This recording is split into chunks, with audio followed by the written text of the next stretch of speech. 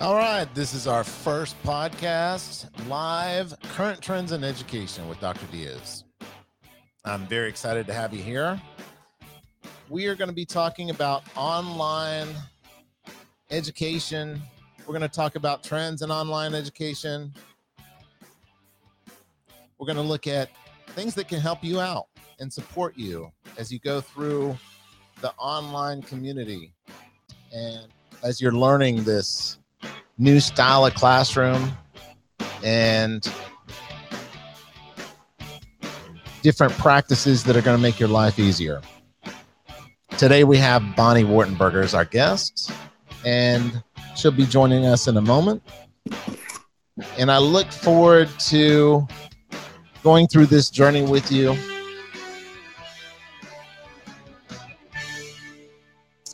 All right, so first up is just to get a little bit about me.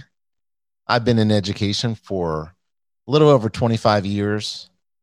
I've been somewhat of a free agent when I started, and I moved around quite a bit. And I've taught in Hillsborough County, Pasco County, Pinellas County, and Sumter County in Florida. And in these counties, I've learned a lot from a lot of different teachers. So we're going to get started. Well, just online experience as we go through today. And we're going to start out first introducing Bonnie. And Bonnie Wartenberger, I'll just give you a little bit on her bio. Bonnie has been employed with PAC since 2006. She holds a bachelor's degree and Florida teaching certificate in business education and a master's degree in vocational education with specialty in technology. She has over 25 years experience in the education field, which includes middle, high, community college, and virtual instruction, as well as considerable experience working with extension grants. She was appointed the position of franchise manager in 2013 with PAEC. Her desires to assist with the district in not only fulfilling virtual requirements, but to offer virtual solutions that are not possible in the constraints and budgets of a traditional brick and mortar school. Bonnie, how are you doing? Hey, I'm good. Thank All you right. for having me. Yes, ma'am. And do you want to share just a little bit of your any extras on your background in education and your online background? Well, in general, I started off as a classroom teacher, and in 2006, I work at an educational consortium, and nobody wanted to do, or I started there in 2006, and around 2013. Nobody wanted to do virtual, and so I was the person that always got the jobs that nobody else wanted to do. And so I was handed, here, Bonnie, you do it. Be the franchise manager, an FLVS franchise manager. And I'll be honest, I did not know at all what I was doing. And for about the first 6 months, I just signed invoices and didn't make any decisions. And but once I went to a couple trainings, and I saw the potential for our small rural districts, especially for using virtual. And in that time, from 2013 till now, we've grown from 100 to 3,000 students that we serve. So I love it, and here I am. That's right. Well, I tell you what, we're going to have callers coming in. If you hit the call button, we'll start answering. If we don't have any calls, we are going to start going through some questions with Bonnie, and we're going to be working through just her experiences, and we'll talk through some solutions to help teachers out. So go ahead and hit that call button if you'd like to, and we'll listen and answer any questions that you have. Otherwise, we're gonna go through some questions. And Bonnie, first thing is I've noticed when I look on Facebook and in social media, because we're all practicing our social distancing, so we can't get together. But I'm seeing all the educators are experiencing challenges in this transition to distance learning, and they're really feeling overwhelmed and it's just so much to handle. Why do you think they're having that experience, and what type of solutions do you have? Well, I would say, I've been, as I said, I've been doing managing virtual since 2013. And before I became, or when they asked me to become a manager, the first thing I said was, I want to teach some classes because I could not see myself leading a group of educators without having ever experienced the format that we were teaching in. And so I signed up I put in all my information and went through training to be an FLVS teacher for the franchise. And I will say at the time, I was very overwhelmed myself. I actually had questioned myself if I had aged past the point of being able to learn something new. And I had a headache of how I can't learn this. But obviously, with anything else, I learned it.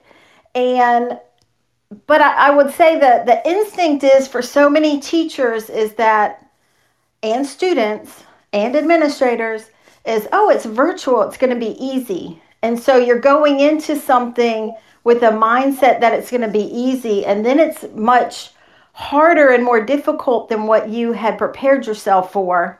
And so it is easy to get overwhelmed. But I think every teacher finds their own groove, so to speak. Like, for instance, and these are just little simple things, I have a rule when I'm dealing, whether it's either as an administrator or as a teacher, that everything I do, if I'm working with it, I'm doing it at my computer. I won't take a phone call at the grocery store or in my car or some other place, because your first instinct is, oh, I'll just take this call and take care of it. But if you're like me, I forget what I told the person. I'm just not in the place to do my work. So make yourself a workspace, make yourself a schedule, make yourself a routine that you stick to, because otherwise it will become overwhelming.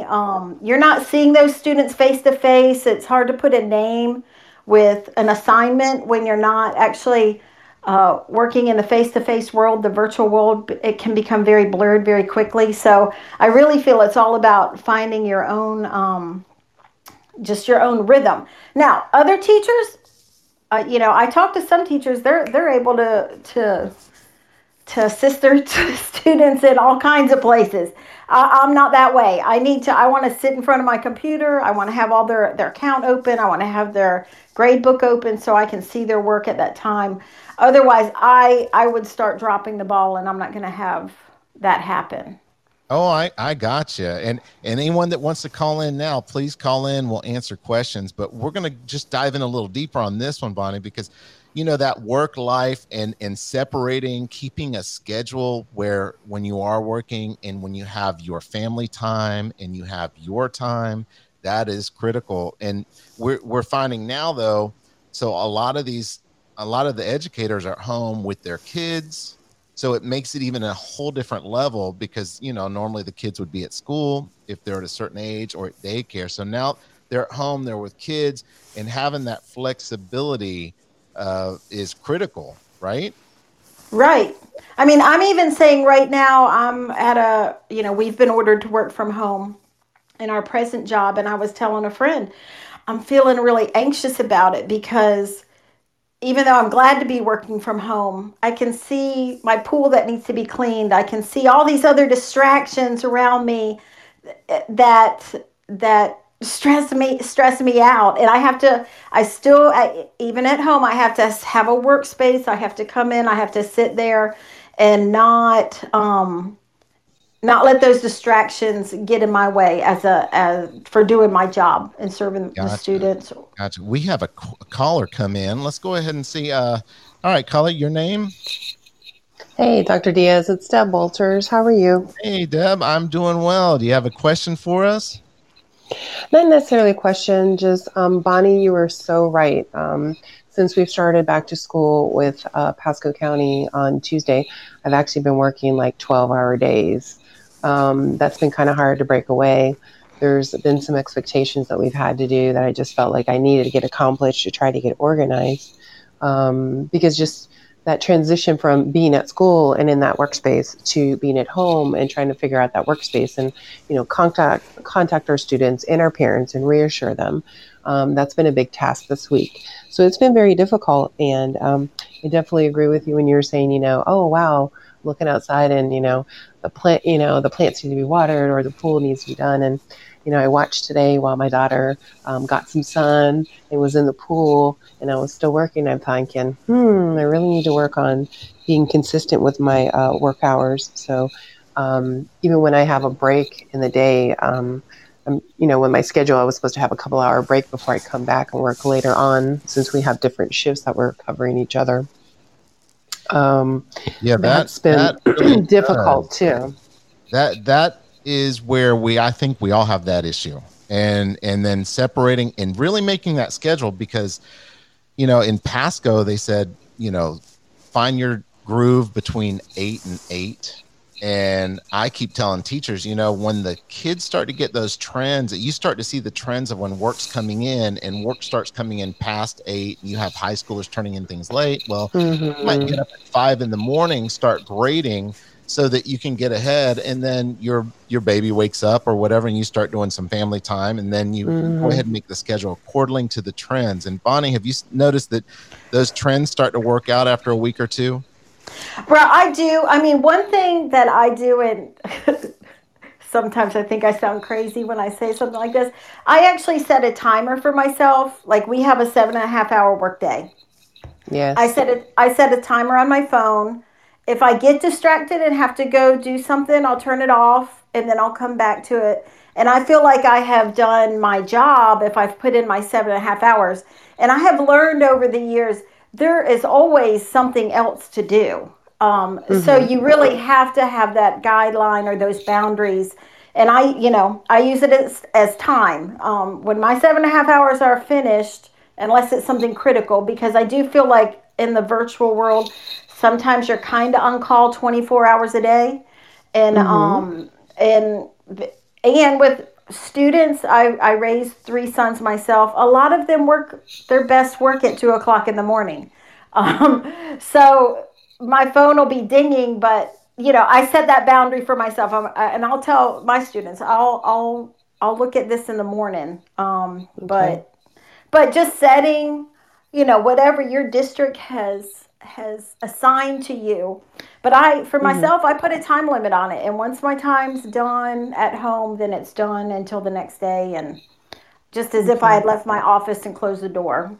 That is awesome. Yeah, I appreciate that. That's a great suggestion. Thank you for that. I appreciate that. Yep. The time, I've never even thought about that. The timer and making sure you hit your 7.5 and then cut off, because you know what? You got to have your family time. You've got to decompress. And we, as educators, we'll just keep going and going, and we'll say it's for the kids, it's for the kids. But if we don't stay fresh for the kids, we can burn ourselves. Yeah, so, you're right about that. Absolutely. Definitely. All right. Thank you for that. I appreciate it. Yeah, Deb. Thanks for calling in. I appreciate it. All right. And do we have any other callers calling in? Otherwise, we'll keep this convo going. And so on that note, where we're doing that separation and those overwhelming things, there are days, though, where you may do 9 hours because you're crunched to get grades in and those things, and then you flex your day, of course, the next day. Is that about how you work it, Bonnie? That's exactly what I do. And for those of you who are new to virtual with the new changes, prepare yourself around May 1st, when every senior is trying to get all their work done that they've had all semester to do in 1 week. I took vacation one time, the second week of May, and I will never do that again, because every senior, and again, I'm working with guidance counselors. They're all contacting me to get their seniors ready for graduation. But yes, I flex my time. If I've put in 10 hours one day, then, we work a 37 and a half work week. So basically, I just make sure I'm fair to my employer that I'm getting all of my hours in, but then I also am fair to myself that I shut off because virtual will never quit. Yeah. From my standpoint in my position, I've kind of figured out that I have a assistant, but myself and my assistant, we are the point of contact for 10 school districts. Every student, every parent, every teacher that works for us, myself and my assistant, we are the single point of contact for help for them. And so if we did not turn it off, it would just be constant. So you have to. I have a way of I look at because even as an administrator, 99% of the work is virtual and it comes through in work orders, whether it's an email. I call my emails work orders. Please put this student in this class. Please make this child an honor student. Please, this student's withdrawn, going to another school. But it's just constant work orders that constantly have to be monitored.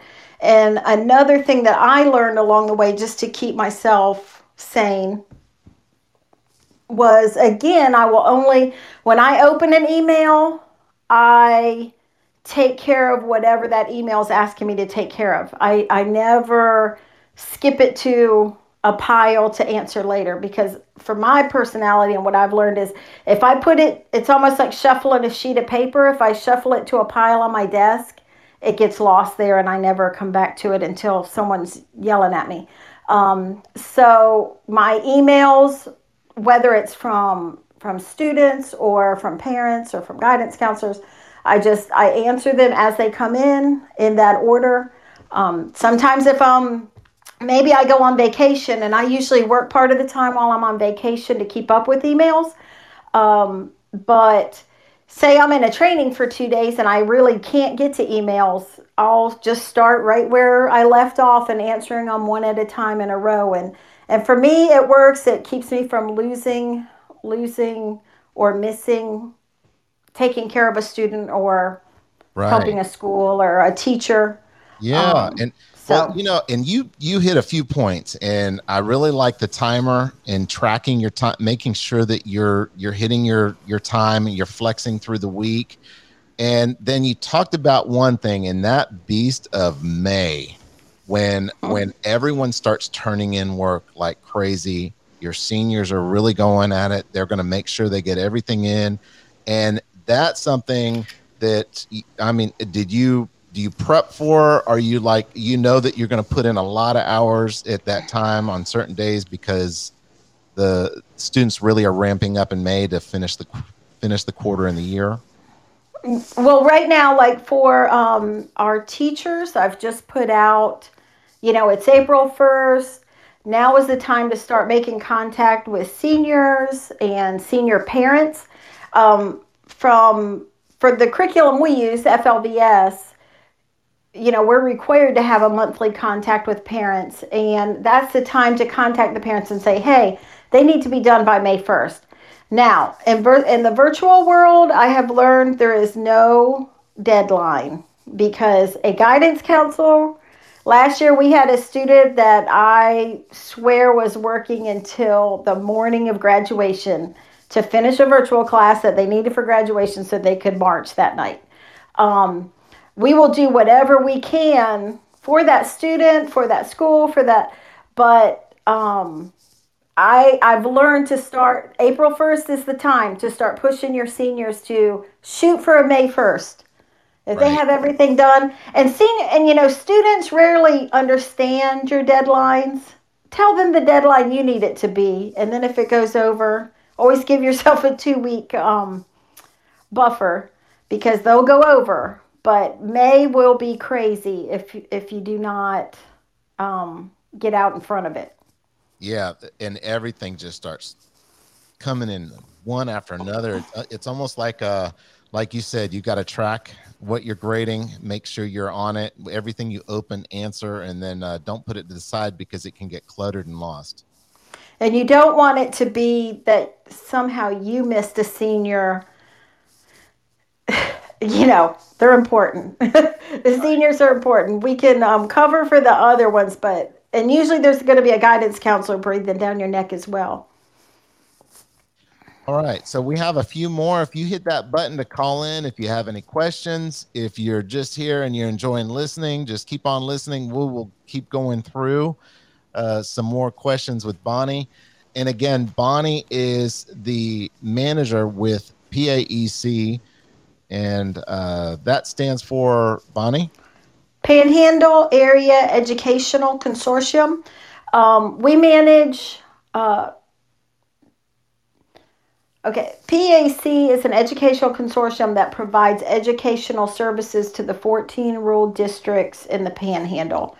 Our Florida, we have a Florida virtual school franchise, but we also are My Virtual Classroom is our virtual. I don't like to call it a virtual school. Some people call it that. We are not a school. We do not offer diplomas or anything like that. But some people, they just refer to it that way, which is one of the confusing things in virtual world.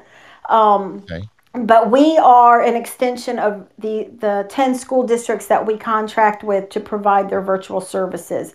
And we have a multi provider contract. So we also do a little bit of Apex and K-12.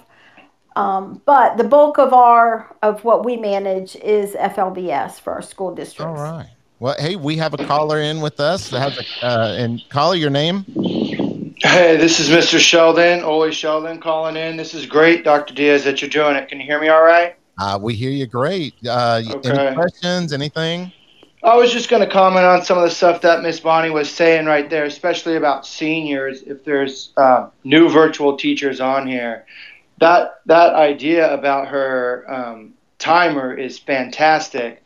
I couldn't do it the way that Miss Bonnie does it because I teach mainly seniors. So I completed 315 economic seniors in the district I teach in last year. And all those seniors mean I need to be available when they get off work. So if there's in the morning from, I don't know, say from 8 to 10, I'm dealing with students that are in a classroom or in a lab. But at night, I do DBAs Monday through Thursday at night for seniors only. And finding that flexibility, especially this time of year from April 1st, and we have an April 15th deadline in Marion County, but Miss Bonnie, again, is right on. We'll have students that go till May 15th or May 20th. But for seniors only, availability at night to let them know that they can still go to work and that you're going to be able to do a DBA with them is crucial, in my opinion, to being able to do this job. So the 7.75, we put it in, no doubt about it, but especially if there's senior teachers listening or that need some help with your 7.75 is broken up throughout the day. Because if you're not available at night for DBAs, you just can't do this job. I don't know what else to say. You wouldn't be able to. And that's hard for brick and mortar teachers to understand, I think. So I think what you guys are doing is excellent. This is phenomenal, especially with the transition that's going on in the country.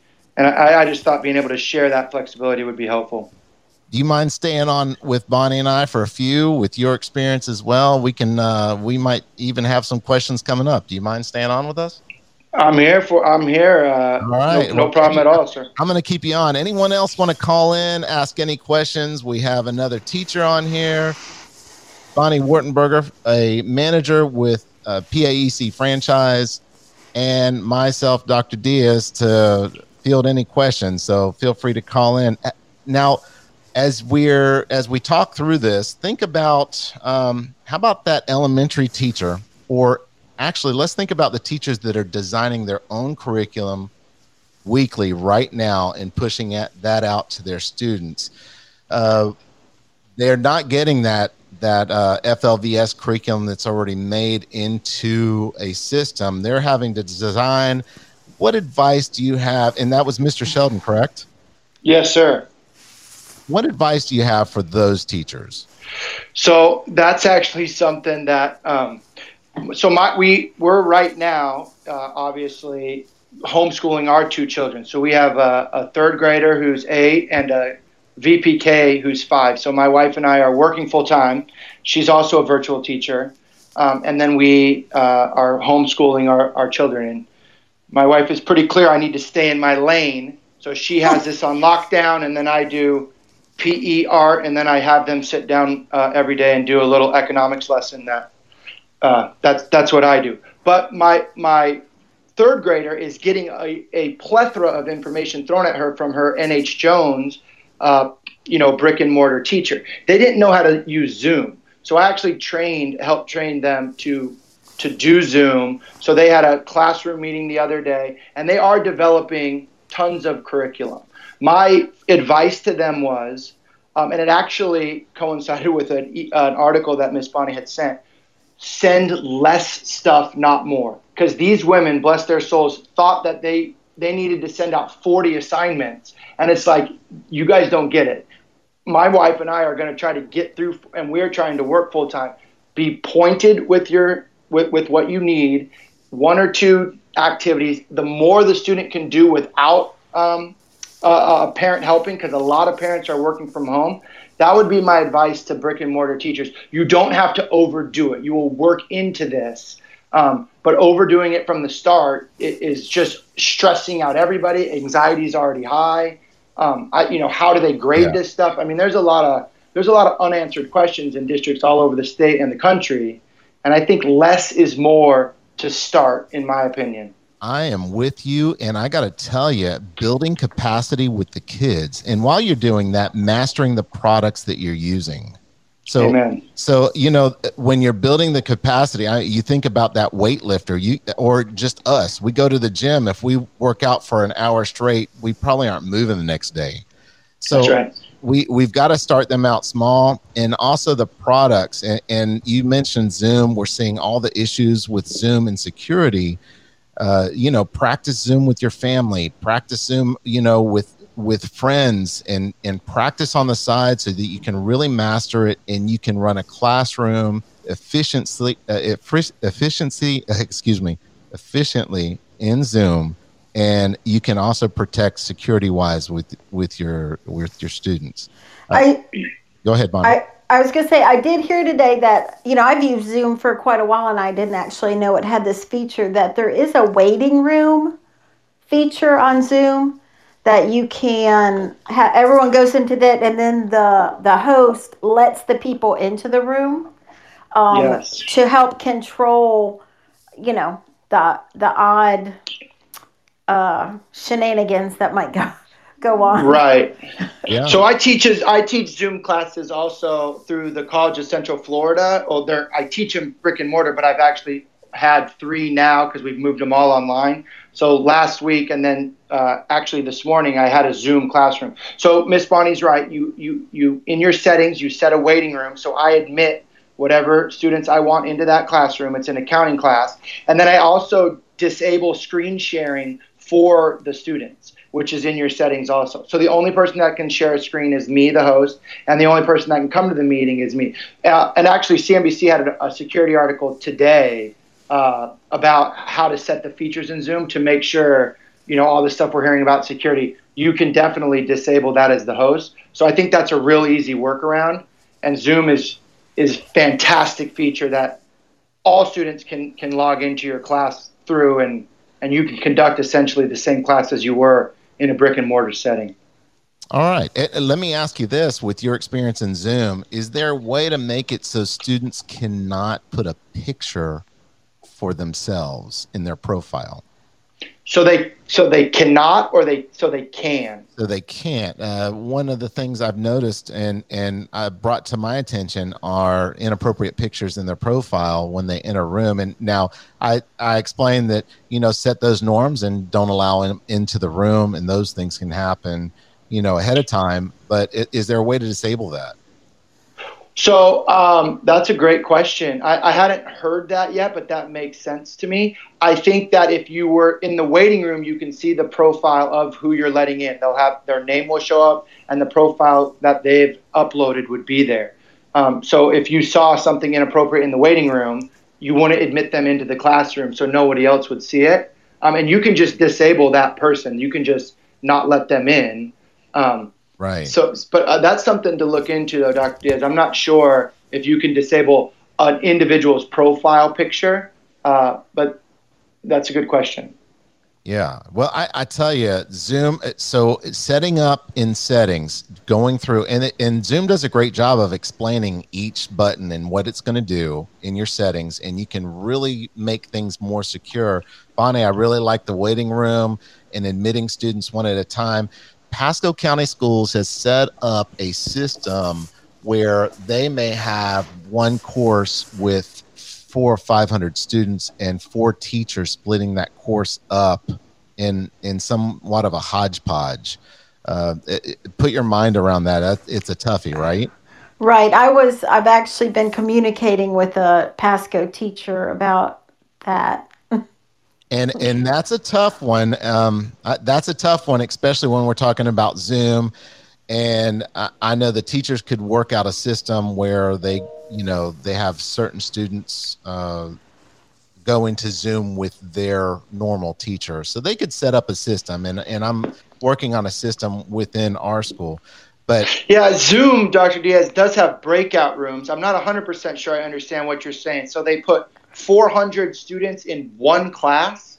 They did, yeah, 400 or 500.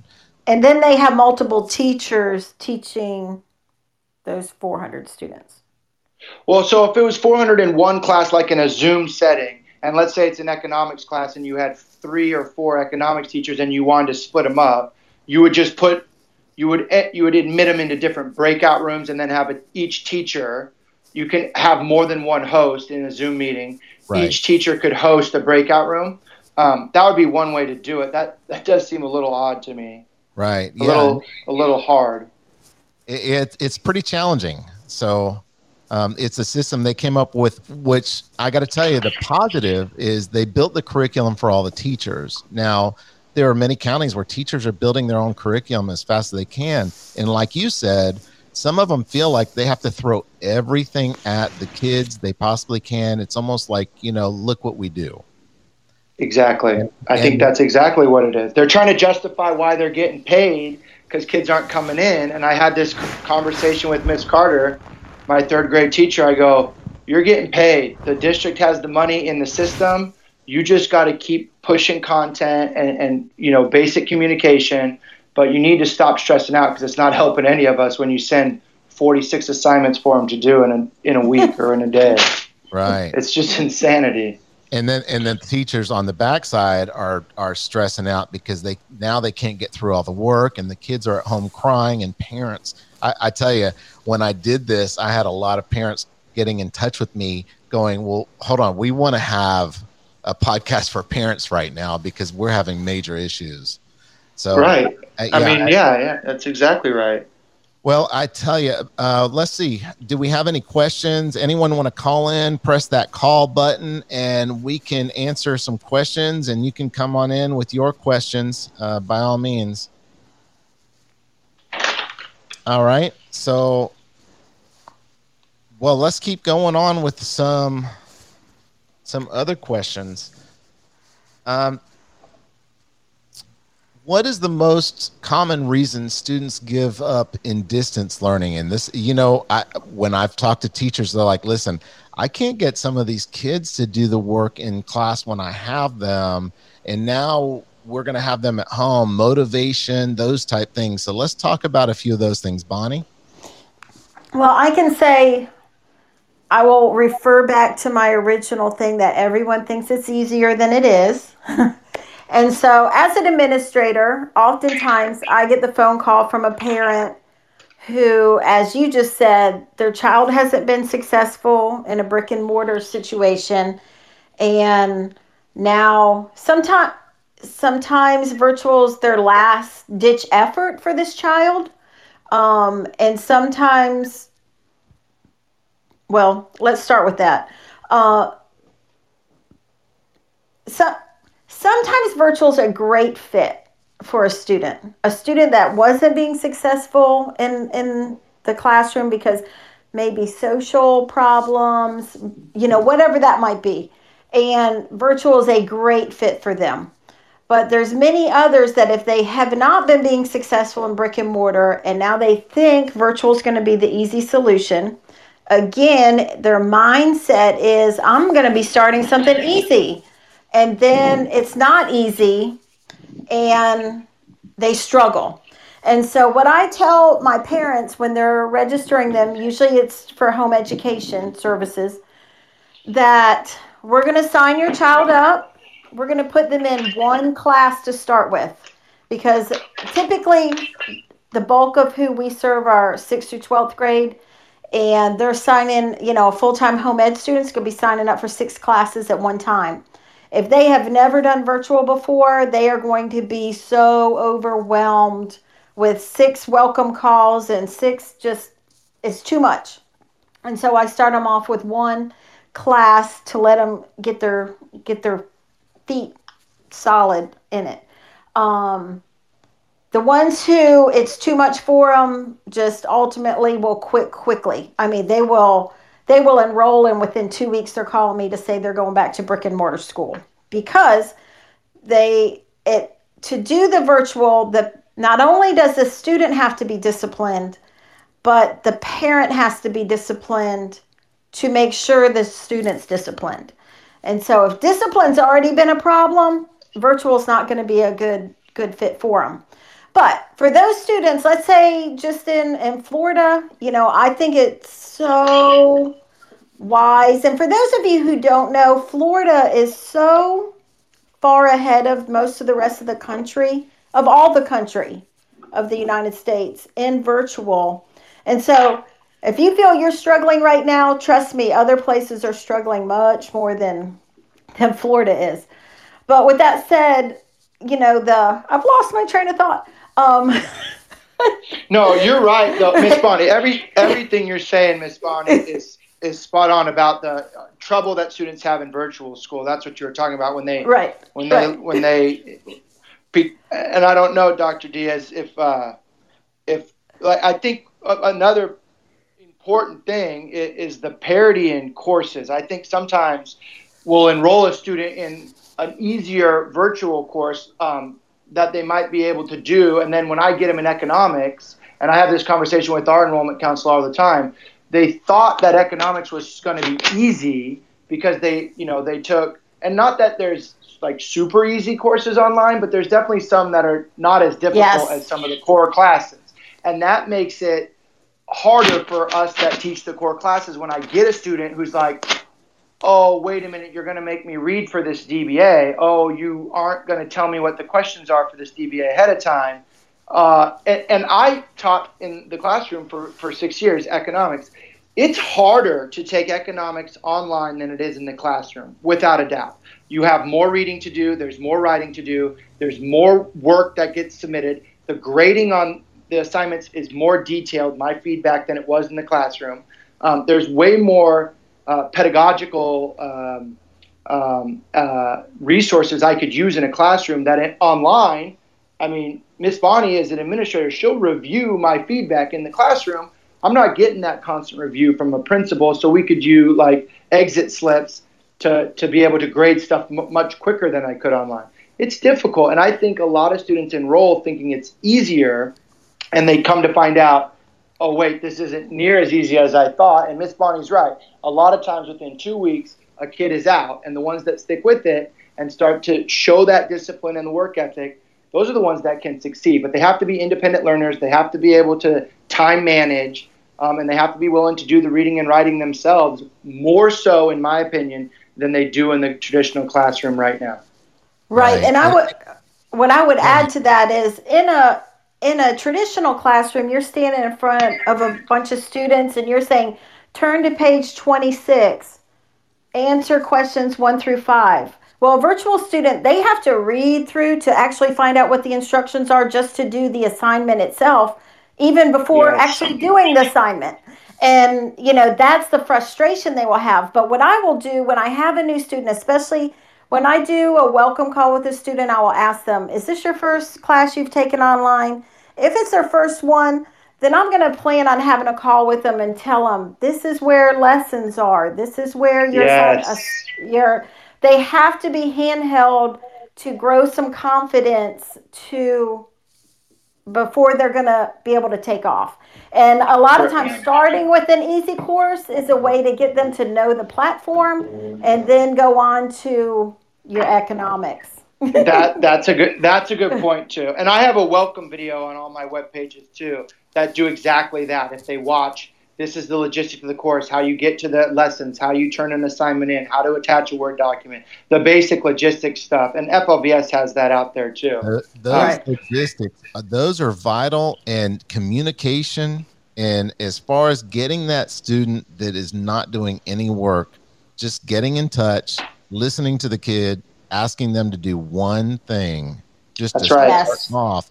And once they start, now there are times where you can't get a kid to do anything, and those things happen. But and we're now in a situation where we can't remove them from. They're in this program in Florida.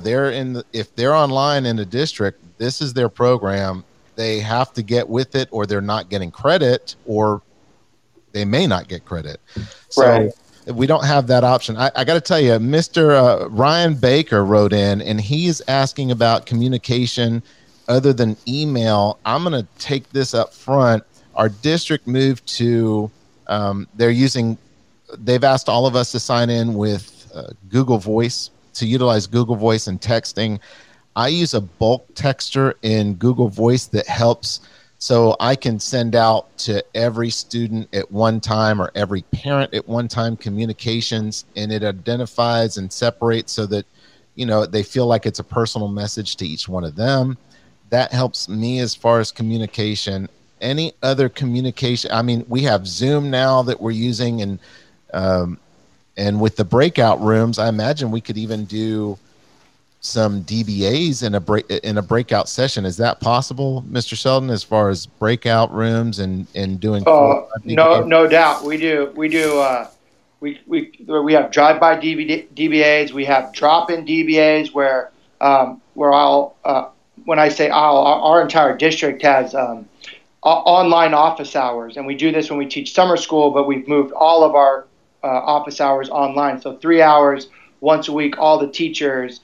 A student can come into our Zoom room, and inside the Zoom room, they can get tutoring help. We can share our screen, so I can show them right through, lesson 1.4, supply and demand and economic scores. And then if there are students that want to do DBAs, we can put them in breakout rooms. And you can actually, if you just get the one student in a breakout room and everyone else is outside and they're muted, you could do the DBA inside Zoom. What I do is I always just have the student call me, do the DBA with them, if that's what they came to the office hours for, and then go on to whatever else it was that I was doing. So there's great options with the Zoom platform online for students to have access to the teachers. And I'll tell you right now, with the Zoom open office hour, like what Ms. Bonnie's saying, the logistics of the course, a student being able to come to me and saying, Mr. Sheldon, I don't understand this. I can share my screen with them and literally walk them through lesson 1.4 or 2.6. It has been astronomical in being able to help. And the one other point I would make too, when they can see my face, a lot of times for whatever reason, sometimes I may be talk too fast or a little bit abrasive or come off. But when they see my face, it helps the student to be like more comfortable with me, demanding them to read or write, as opposed to through an email or it's very impersonal. So I think that, I think Zoom's invaluable for the connection that you lose when you're not in the classroom, for students that want to take advantage of it. And there are a lot of students that literally just want to come in and say hi, I think. And I think there's some great ground we can all break as virtual instructors with these virtual platforms. Gotcha. Well, I always say, when I hit that phone call, when I'm with that student, I even a welcome call, anytime I have communication, I have to have that warm up time with the kid, so they understand it's not just business. I want to know who they are. how they're doing, what's going on in their lives, and then we get to work really fast and go through everything. But I have to warm them up just a little bit, maybe No that's just doubt. my No, my I think sales that's background. yeah. That's how it is. In Well, Zoom, and it's nice. They can see I my was gonna smile. Go ahead, Bonnie. they do want to know, for those of you who are transitioning from brick and mortar to virtual, you already have that relationship with your students, but if you're meeting virtual students for the first time that you're not going to see face to face, it is so important to make that first welcome call with them. Just let them get to know you. They want to know who you are, even from the virtual thing. I've had students, as soon as we've had a conversation on the phone, they will have Googled me on and send me information about me, and I'm like, okay. But they want to get to know you, so make sure that relationship is open with them. And the same is true with the parents. I can't tell you how many times the parents will tell me, thank you so much for all this communication you're doing with me. When you get the parents on board with you, with the student, you're going to have double the success. I tell mine up front, I'm going to send you a text every 2 weeks that how far along they are. And I said, the bad text is when I send it and it's going to say they haven't worked in 2 weeks. As soon as I send that, the parents are like, oh, they'll be working. So get that relationship with the parent and with the student, and that's half your battle right there. There you go. Yes. And I got to tell you, as far as once you've established that, and when you have the kids sending you pictures of their prom or they're like, look at, with driver's ed, even after they complete the course that I've had, all of a sudden they're texting you going, I just got my license. You hit something with that kid, and that's really awesome stuff.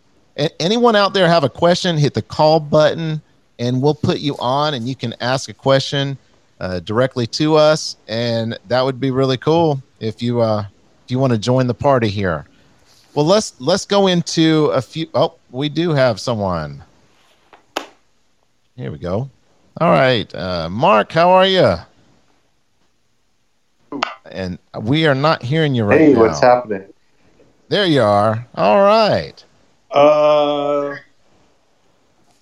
Okay, so it switched from my earbuds to my phone. Okay.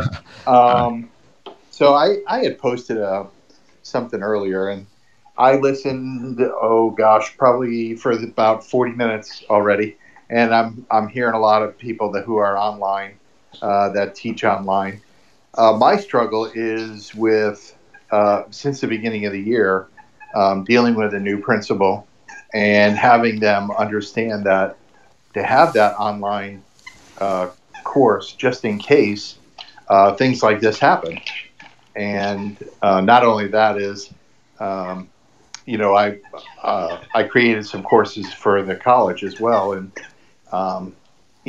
having the Canvas course is a good resource, for the students and for the teachers.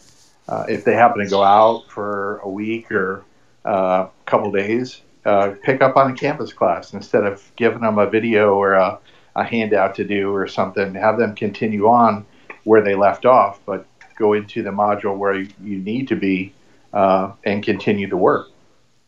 Right. This great, now everyone's having this experience. We're thrown into it. I think we're going to see a lot more of that blended from this point on. I think we are definitely in a shift. Bonnie, what do you think on that one? I absolutely think we're in a shift, that we will turn the corner. I'm going to try to pick my words carefully on this, but I have noticed, we have been doing Florida Virtual School has been in existence for 23 years, but there are decision makers who still think of virtual as something that the state has made us do and are defensive about it. They're defensive that they have not embraced virtual for what the opportunity is. Instead, they're defensive and try to avoid it.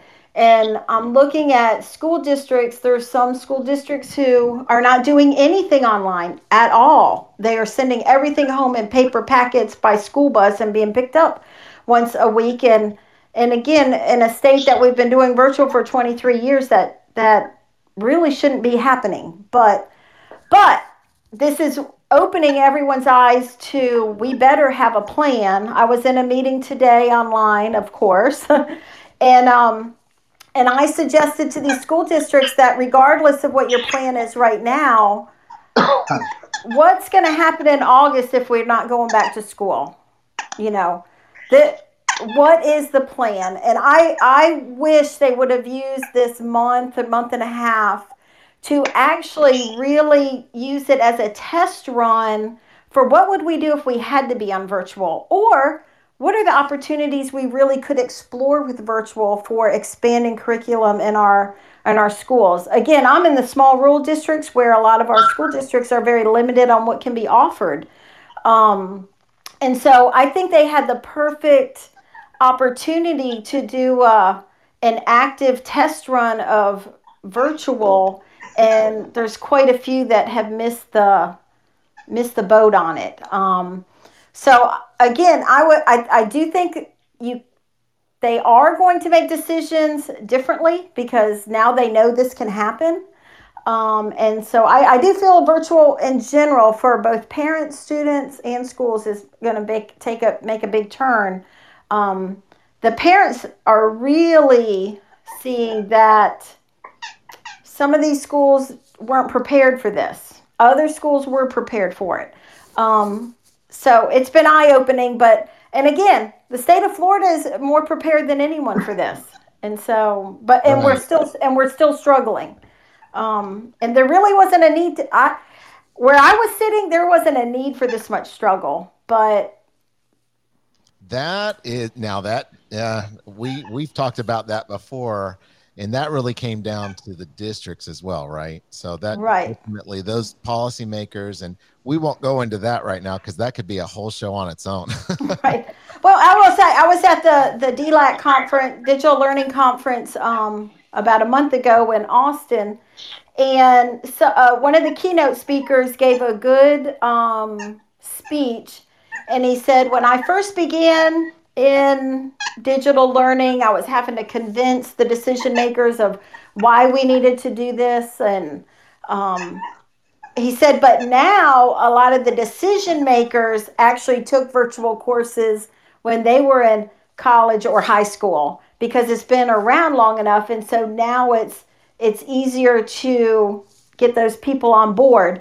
And that's what it takes. I mean, it takes experiences as a virtual manager. I loved it when I could get a principal to actually be one of my teachers as well, because then I knew that principal was going to see the opportunity that virtual offered, because people only know what they know. If they've had no experience with virtual, then they have a mindset that it's easy, that it's just the thing the state's making us do. In some instances, they're worried that it's taking their FTE dollars or their students. And so they only know what they know. And until we educate them, until they experience it, their mindset doesn't change. But I think this whole experience that we're having right now is going to change some mindsets about it. Yes. And let's go through one more as far as challenging. And I just want to ask you, you started on this, some common myths about online education and how you debunk those myths, Bonnie. I've said it 3 times. The common myth is that it's easy. Right. And everyone's understanding how difficult this is. And yeah. And you say on the student side, that myth is I can rock this class way easier and faster, right? That Dr. Diaz, that's right. What you're saying to her is correct. The students believe they can do the course quicker or easier than they could in the classroom. Part of the issue too sometimes is because there's Play-Doh courses that students are aware that exist. So, and even lab technicians or some teachers are like, well, virtual is kind of like Play-Doh, and you'll have a student that comes in sometimes and skips and only does quizzes. So you're locking that student out of the class, you're putting them in CI, you're calling them, we got to work in order in the class. So I think Miss Bonnie is 100% correct. If you educate the powers that be that we can do everything in virtual that you can in a classroom, there was no reason for any of this. You could have enrolled everybody into virtual classrooms, which it sounds like they might be doing in Pasco County. They are, I believe. And then the virtual teachers could have easily, and we were willing and easily still can. I mean, I'm already kind of doing this. You train brick and mortar teachers on how to use Zoom and how to, go in and grade assignments that are getting submitted. It's not going to be perfect right away, but it's a backup to the brick and mortar system. And I think technology is a huge selling point for explaining to the powers that be.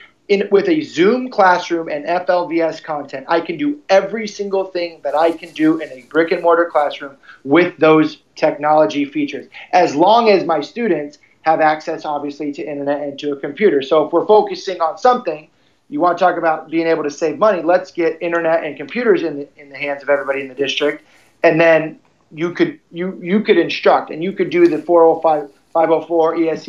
We could do everything. Right. And Florida's way ahead of the game. My father taught in Oregon for 35 years, and they're moving everything online right now, and it's an absolute cluster. They don't know what they're doing. They're using their personal cell phones and Google Classroom to try to create stuff on the fly. It's not, Oregon, like our Sunshine State standards, the content the teachers are making. They don't know if it meets standards. The union's freaking, like, they'd have no idea. So Florida is way ahead of the game, like Miss Bonnie said. Right. But there's still a long way to go. Right. And I will say this, what you touched on, we can do everything. And the one, everyone out there making their own assignments and everything, I'm not one who's going to reinvent the wheel. If you have content that's already been created, why are we wasting our time making new content? The content is there. You don't have to make lesson plans. You don't have to grade as many. A lot of stuff's auto-graded. You get to actually teach. You get to work with that student either one-on-one or in small groups to help them get mastery. And you're not spending your time creating your curriculum. It's already there. And why more districts did not take advantage of that, I don't know. There was also a thing put out by the governor that the school districts should take the money that they're saving by not having school every day and put that money to buying devices for students. Years ago, we were supposed to be one-on-one. Obviously, that didn't happen. But there's far more devices. I will say this. One of the arguments that I've heard from multiple places is, since every student doesn't have a device and every student doesn't have internet, then we can't do virtual at all. That's insanity. Let's touch 95% of the students, and the other 5% we're going to work with as a community to get to. But you're not going to defeat the purpose of everybody for the 5% or the 4% that don't have access. That's silly. Right. But you're right. For the 5%, they should have been saying, we're going to get them devices and internet. Right. And I got to tell you, our plan in Pasco, they've been distributing computers out of every school, and if not every school, they've had locations for people to come pick up computers. They've offered every possible solution. There's still some issues in very rural areas where they can only use satellite for internet, and they're working on that. So, well, I got to tell you, we're almost out of time. Mr. Sheldon, I put a note in there. If you'll email me, I'd love to have a conversation with you outside of this. And, of course. So that if you'll do that, and then I'll get back with you, email me your contact information. I'm going to go ahead and hit this outro. I got to tell you, it is awesome having you on here, Bonnie. You were amazing. Mr. Sheldon, you gave great insight. Thank you so much for both of you. Absolutely. Miss Bonnie is amazing. Thanks for having me stick around too. I really enjoyed it. This was great, y'all. This is anytime we can get the information out there to help people, this is something that's really cool. All right. Well, y'all have a great one. And thank you for your time. I'm just going to hit a little bit of tunes, and I'm going to talk the way out of this. If y'all want to hang up. Yes, sir. Have a great one, guys. Thanks. Y'all, that was Current Trends in Education with Dr. Diaz, and we had our guest Bonnie Wartenberger, and Mr. Sheldon hung around quite a bit of time and answered questions. His insight was great. Bonnie shed to light quite a few things that helped out. Make sure you time yourself. Keep yourself in check so that you're there for your family and you don't burn out. And that's really a big key as you're going through this. Everyone, I appreciate you sticking around.